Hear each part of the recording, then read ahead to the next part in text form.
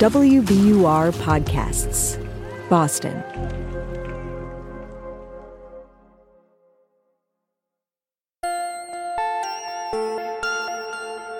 Allison, tell me a little bit about your closet. Is there perhaps an object that no longer sparks joy, one you really want to get rid of? I would say I have many objects like that. Basically, the entire section of my closet devoted to professional clothing, which I sometimes refer to as the dry cleaning section. But since the pandemic, I haven't really had to wear many of those things, and I would love to be able to get rid of them permanently. I'm talking to arts and culture journalist Allison McCabe. And Allison is not alone in her struggle to part ways with the artifacts of her life. A few years ago, she noticed that everyone seemed to be trying to master the art of tidying up, once and for all. First, there was the KonMari method from Japan. Hi, I'm Marie Kondo.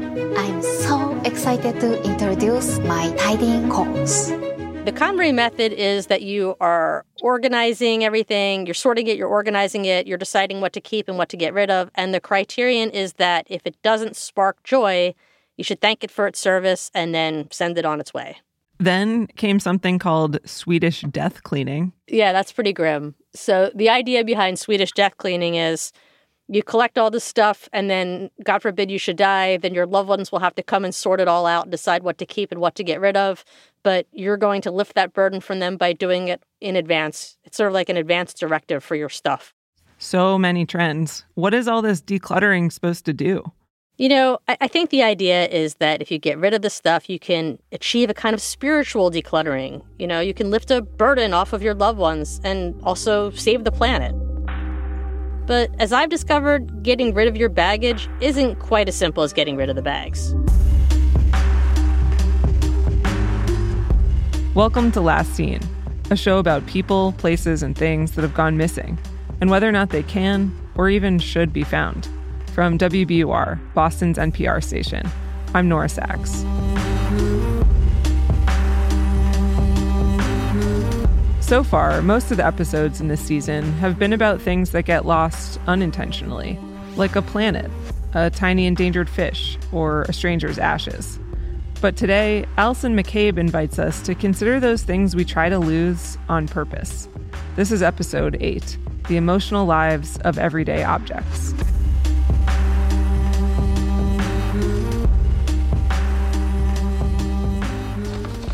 Okay, so here's a bunch of papers, some art supplies in the box with the papers. When you ask most people about sentimental objects, they'll first think about childhood toys, trophies, diplomas, wedding albums, things that are loved and saved because they're attached to happy memories. But look behind anyone's closet doors and you're bound to find other things lurking in the shadows. That BFF mug from someone who's no longer your BFF. That Employee of the Month plaque from the summer job you hated. Oh, wait a minute. Oh my gosh, look over here. I just found the old box of mixtapes. That old mixtape your first girlfriend made you right before she broke up with you. There is always something there to remind me. We should be able to just get rid of this stuff, right? But it's often complicated. Certain objects are a marker of who we are, or were, or wanted to be. They're heavy with meaning. John Griffiths recently discovered how difficult it is to let them go. Hi, this is John Griffiths, and yes... John is a TV critic and the founder and executive director of Gallica, the Society of LGBTQ Entertainment Critics.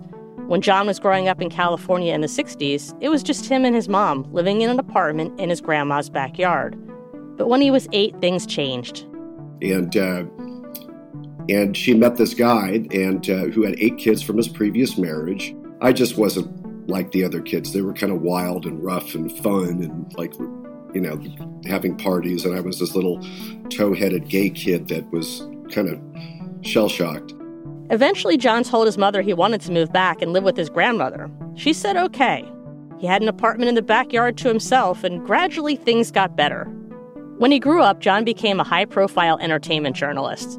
I was sort of rising as a celebrity journalist, interviewing all sorts of people, for the cover of Glamour or InStyle or Cosmo as well. He got a cool LA apartment. With coffered ceilings, an old Spanish hardwood floors. And a really cool Art Deco sofa, a hand-me-down from a neighbor. So cool. She said it had been in a bank in the 30s. And so we moved it down. She said, "Do you want this?" And I said, "Sure." And we moved it down the stairs. She was upstairs and got it into my apartment. And it just made everything look amazing. And it was like out of a David Lynch movie. It was blue velvet, dark blue velvet. It was sort of slanted back and really thick or wide arms that you could sit on. I think it made people feel like they were stars or something, or it just made people pose. It was that kind of couch. And I love that couch, A lot of, interesting things happened on that couch. It was just the centerpiece of so many parties and maybe too many parties.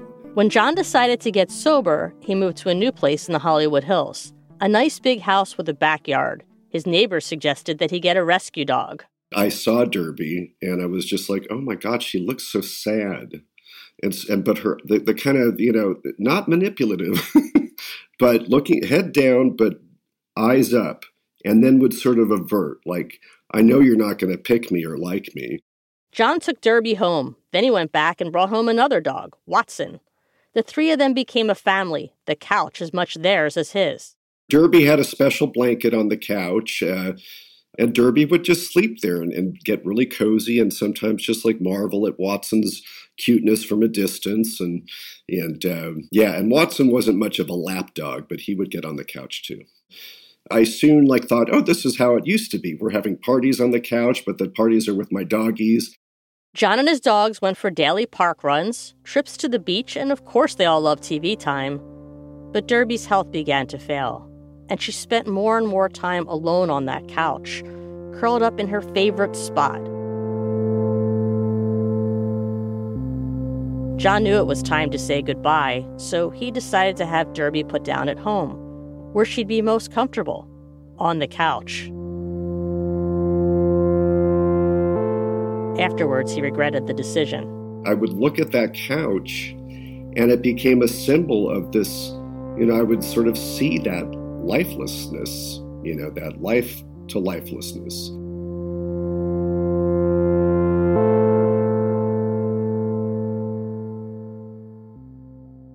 John thought about getting rid of the couch. Who wouldn't? But then he got a new dog, Guapo. Guapo loved that couch. He just, and if I would sit on it, he would just, or even a friend or whatever, he would just jump up and sometimes it was a little too tall for him. You could tell he was trying to gauge how to get up best, and he would kind of fall asleep in between the pillow cracks, like there were three big pillows, and he would just settle himself in the dip between two pillows. Guapo helped John cope with losing Derby, but there were more changes to come. John's mom is in her mid-80s now.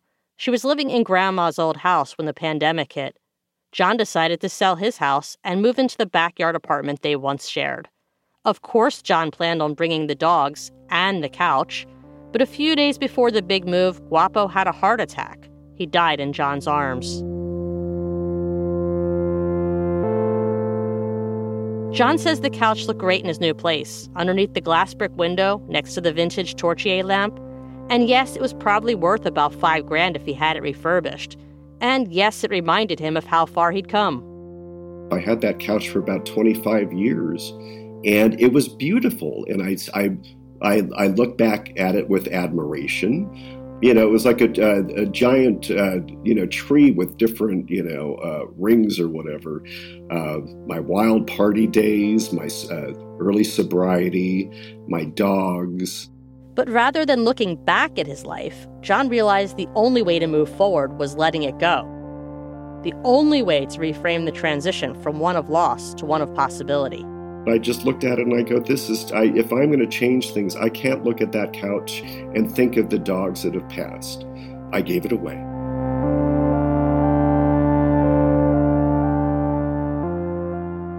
John gave the couch away to a guy who said he planned to fix it up and flip it at a vintage store or sell it online. I said goodbye to that beautiful couch. Rather than making John feel stuck in the past, now the couch can be part of someone else's future. It's probably sitting in someone else's living room, maybe even yours.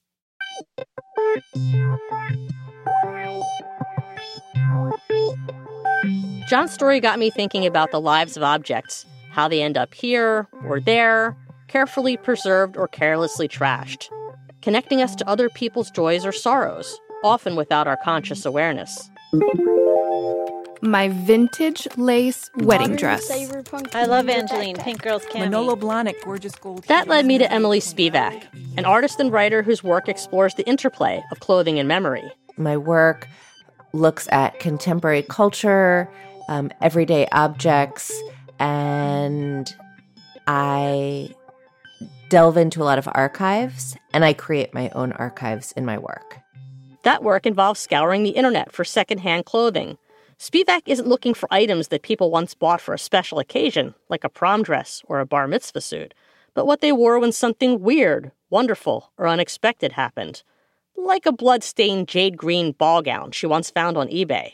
The woman in the eBay post talks about how this had been her aunt's, and her aunt was dating a guy who was involved with the mob, and they were in Atlantic City, and they were out at some kind of event, and there was some kind of gunshot. There was some kind of, someone shot someone in the party, and blood got splattered on her dress. Spivak discovered that eBay was more than an e-commerce site for buying and selling things. It was a place to share experiences. I am interested in these weird moments. I was once levitated in a magic act, and now I'm selling this dress. Michael Jackson once touched these sunglasses, and I'm never touching them again. From 2007 to 2014, Spivak collected hundreds of clothing finds in an online project called Sentimental Value. At first, she just curated eBay auction posts. But then about 3 years into the project, she started bidding on the garments herself, revealing the hidden value in otherwise unremarkable possessions. These are the jeans that my granddaughter bought for her boyfriend. And if you are dating a guy who would leave his girlfriend for his pedicurist, then these are for you.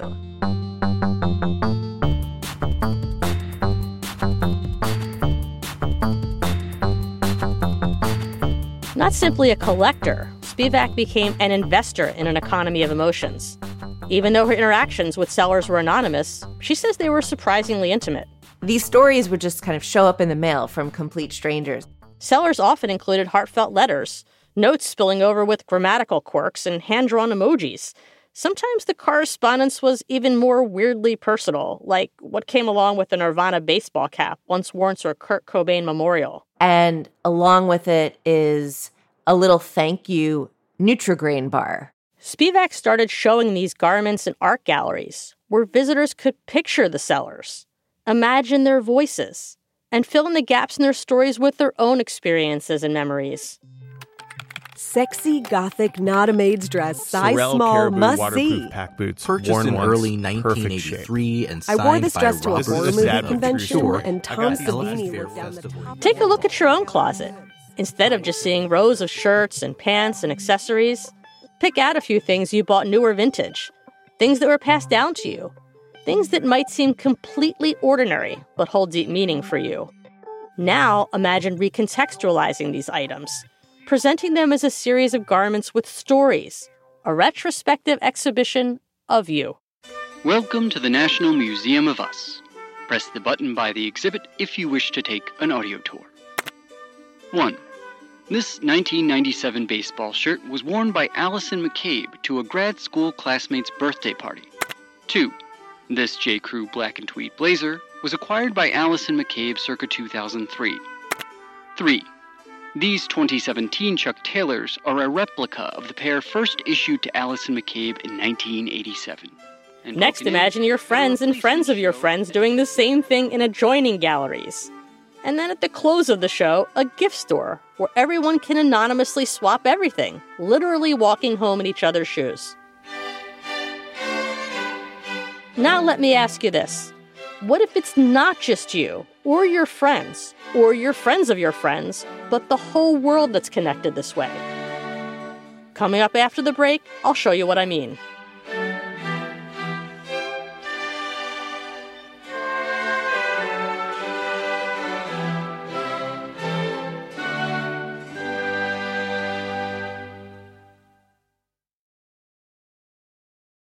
The world's clean energy future relies on ancient elements still in the ground. Without mining, there will not be a clean energy transition. But pulling them out of the ground comes at an environmental and human cost. Mining is intrusive, but the results are the building blocks for products that we use every single day. I'm Meghna Chakrabarty. Join me on Point for Elements of Energy, Mining for a Green Future. 5 special episodes. Listen and follow On Point wherever you get your podcasts.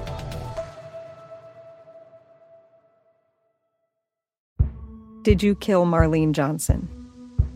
I think you're one of the first people to have actually asked. From WBUR and ZSP Media, this is Beyond All Repair, a new podcast about an unsolved murder that will leave you questioning everything. Somebody should be in jail for murdering my sister. A woman who's never been believed. As long as they think I have done this, then they're not looking for who actually did this. And that's what makes it a cold case. No, it's a botched case. And a search for the truth, once and for all. Wow, it just gets more interesting. Beyond All Repair. Listen and follow wherever you get your podcasts. Be careful. You're digging in a place that's been very peaceful for a while. Do it anyway. Dig.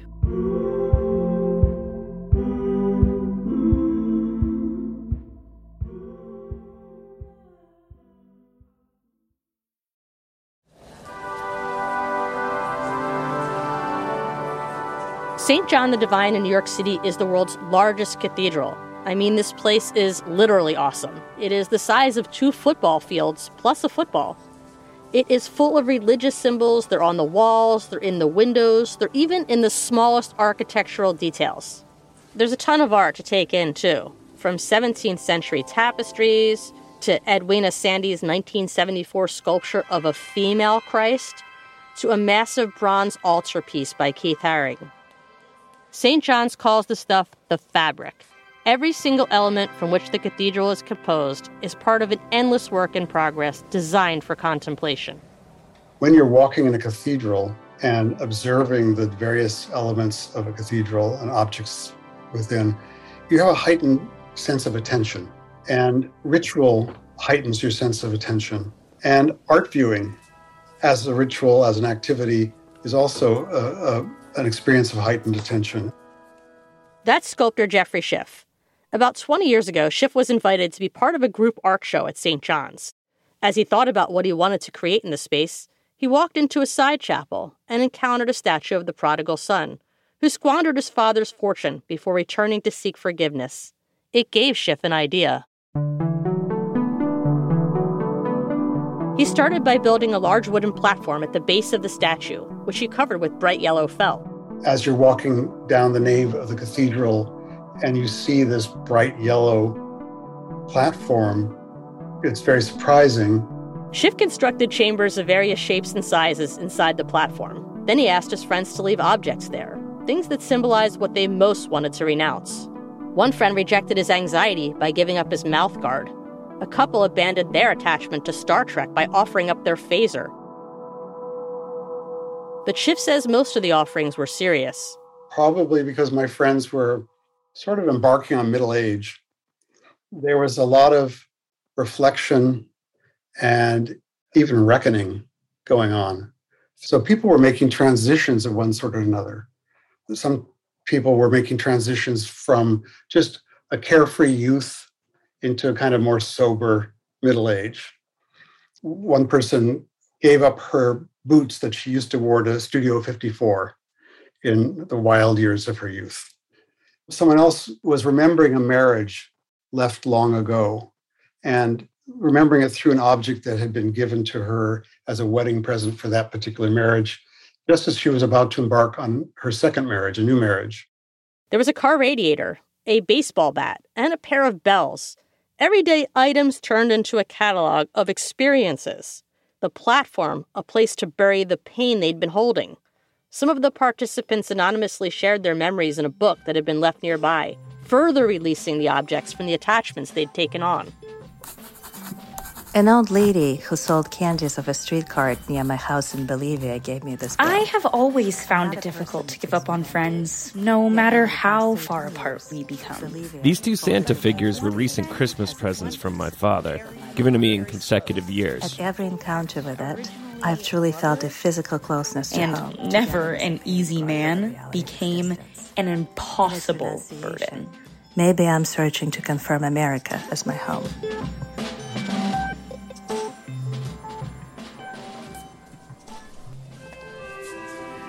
Each year, hundreds of thousands of visitors pass through the cathedral as worshippers and tourists. They couldn't see the renounced objects at first, but as they approached the platform, they started to come into view. And you'd look into them the way you look into a box from above. And they're scattered about irregularly, so it's as if they've been thrown at the feet of the prodigal son. They too could participate by leaving objects in chambers that had been intentionally left open. They offered notes, keychains, coins, whatever they happened to have that could stand in for the emotional burden they wanted to shed. Schiff called this project Potter's Field, a place to bury the unnamed and unclaimed. But eventually objects started disappearing from the platform too. There were musical instruments, for instance. There were articles of clothing. There were a couple artworks by friends who are artists. And many objects with little or no monetary value, perhaps reclaimed by others because they are powerful emotional artifacts, symbols of human connection. It's 8:52 here in New York. I'm Bryant Gumbel. We understand that there has been a plane crash on the southern tip of Manhattan. And then everything changed because 9/11 happened. Plane has crashed into the World Trade Center. We don't know anything more than that. We don't know if it was a commercial aircraft. Schiff couldn't return to the cathedral until a few months later. By then, the platform was overflowing with objects and notes and prayers in many languages. What was once a collective repository for personal loss became a communal expression of grief and hope. I think people found their version of a religion in the moment to participate in the piece, in the ritual. Loss always leaves a trace, a scar, a reminder of what was once there. The French conceptual artist Sophie Calle says that doesn't mean that loss can't be reframed. As you may know, the title of this podcast, Last Seen, is a reference to one of Calle's art series inspired by the unsolved 1990 theft of 13 artworks from Boston's Isabella Stewart Gardner Museum. I found out that where they had been stolen, there was just an empty space. And this was not an aesthetic decision. So it gave a mise en scène extremely interesting because it's a museum that's completely full. There is not a single space to hang anything. And suddenly, every time there was a stolen painting, you had a wide space.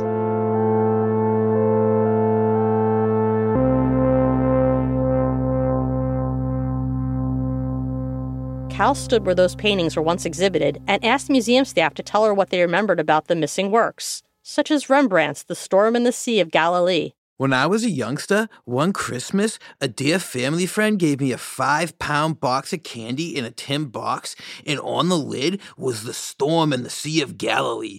It was the first time I'd ever seen it. It was my prized possession. I loved it. Absolutely loved it. And the figures depicted in Vermeer's The Concert.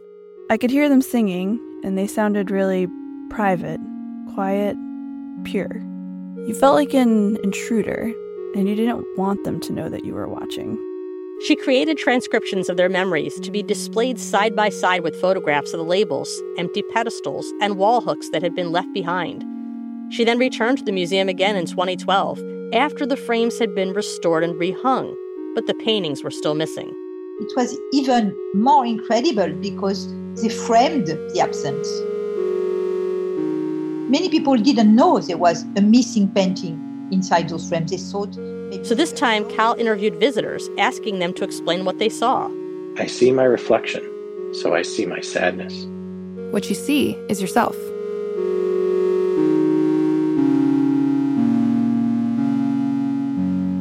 She paired their responses with images of the visitors gazing into the frames, photographed in shadow or from behind, their identities as mysterious as the whereabouts of the still unrecovered paintings.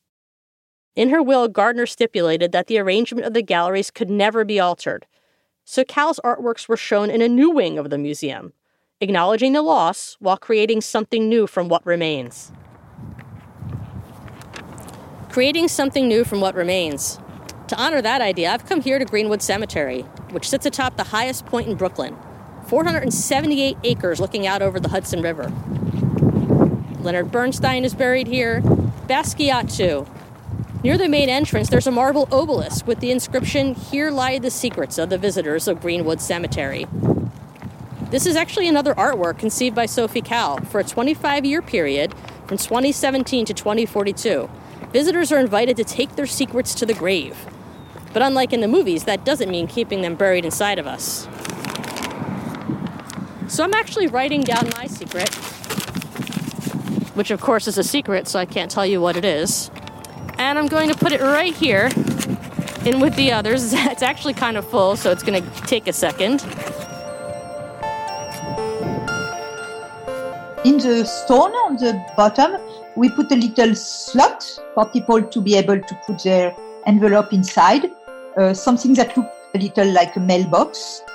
Nobody knows what's there, and it will disappear because it's in humidity, it's not opened, and yeah, it's not protected in any way. It's supposed to disappear.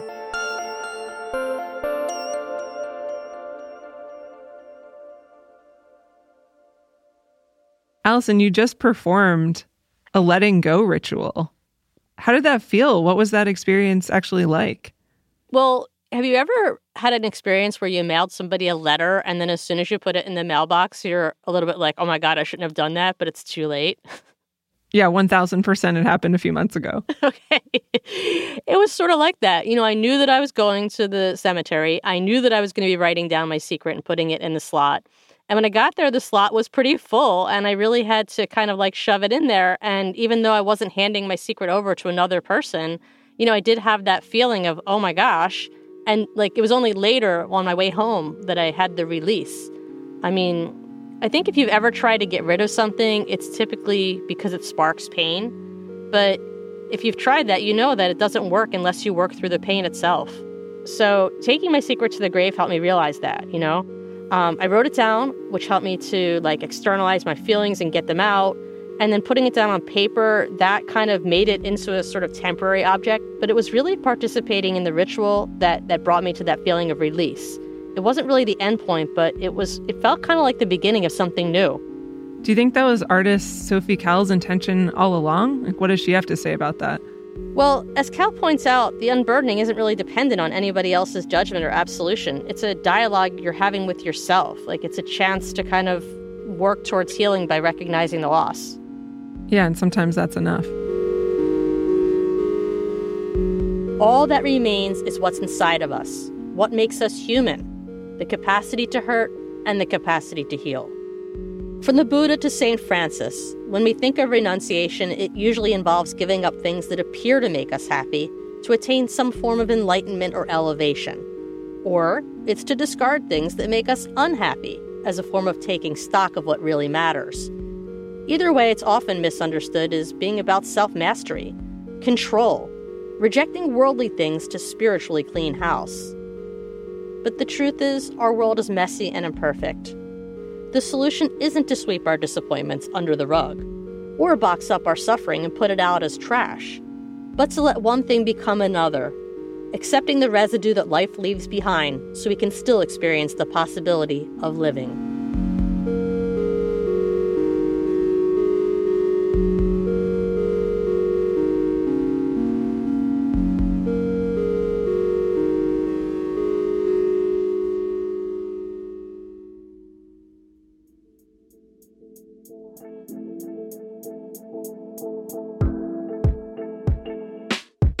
This week's episode of Last Seen was reported and written by Allison McCabe. It was produced by Allison and myself, Nora Sachs, your host and curator of the season. Nick White is our story editor. Mix, sound design, and original music by Paul Vikis. Additional production assistance from my esteemed WBUR podcast teammates, Emery Sievertson, Dean Russell, Matt Reed, Quincy Walters, and Kristen Torres. Fact-checking by Mira Rahman. Ben Brock-Johnson is our executive producer. Special thanks to John Griffiths, Emily Spivak, Jeffrey Schiff, Sophie Cowell, Greenwood Cemetery, the McCabe family players, and everyone else who lent their voices to this piece. To learn more about Allison's work, check out her website, AllisonMcCabe.com. That's ALLYSONMCCABE.com. If you want to know more about this episode and see show notes, go to our website, wbur.org/Last Scene, and make sure to follow us on Twitter @Last Scene Podcast. Pitch us your story ideas about people, places, and things that have gone missing by dropping us a line at lastscenewbur@gmail.com. Coming up next in the series, a story about the Jesse James of community theater and his vanishing act. So last year I worked on a story about how you disappeared, and I was wondering if you would be willing to talk to me about that. No, thank you very much. No, okay. Thanks so much for listening. We'll be back next week.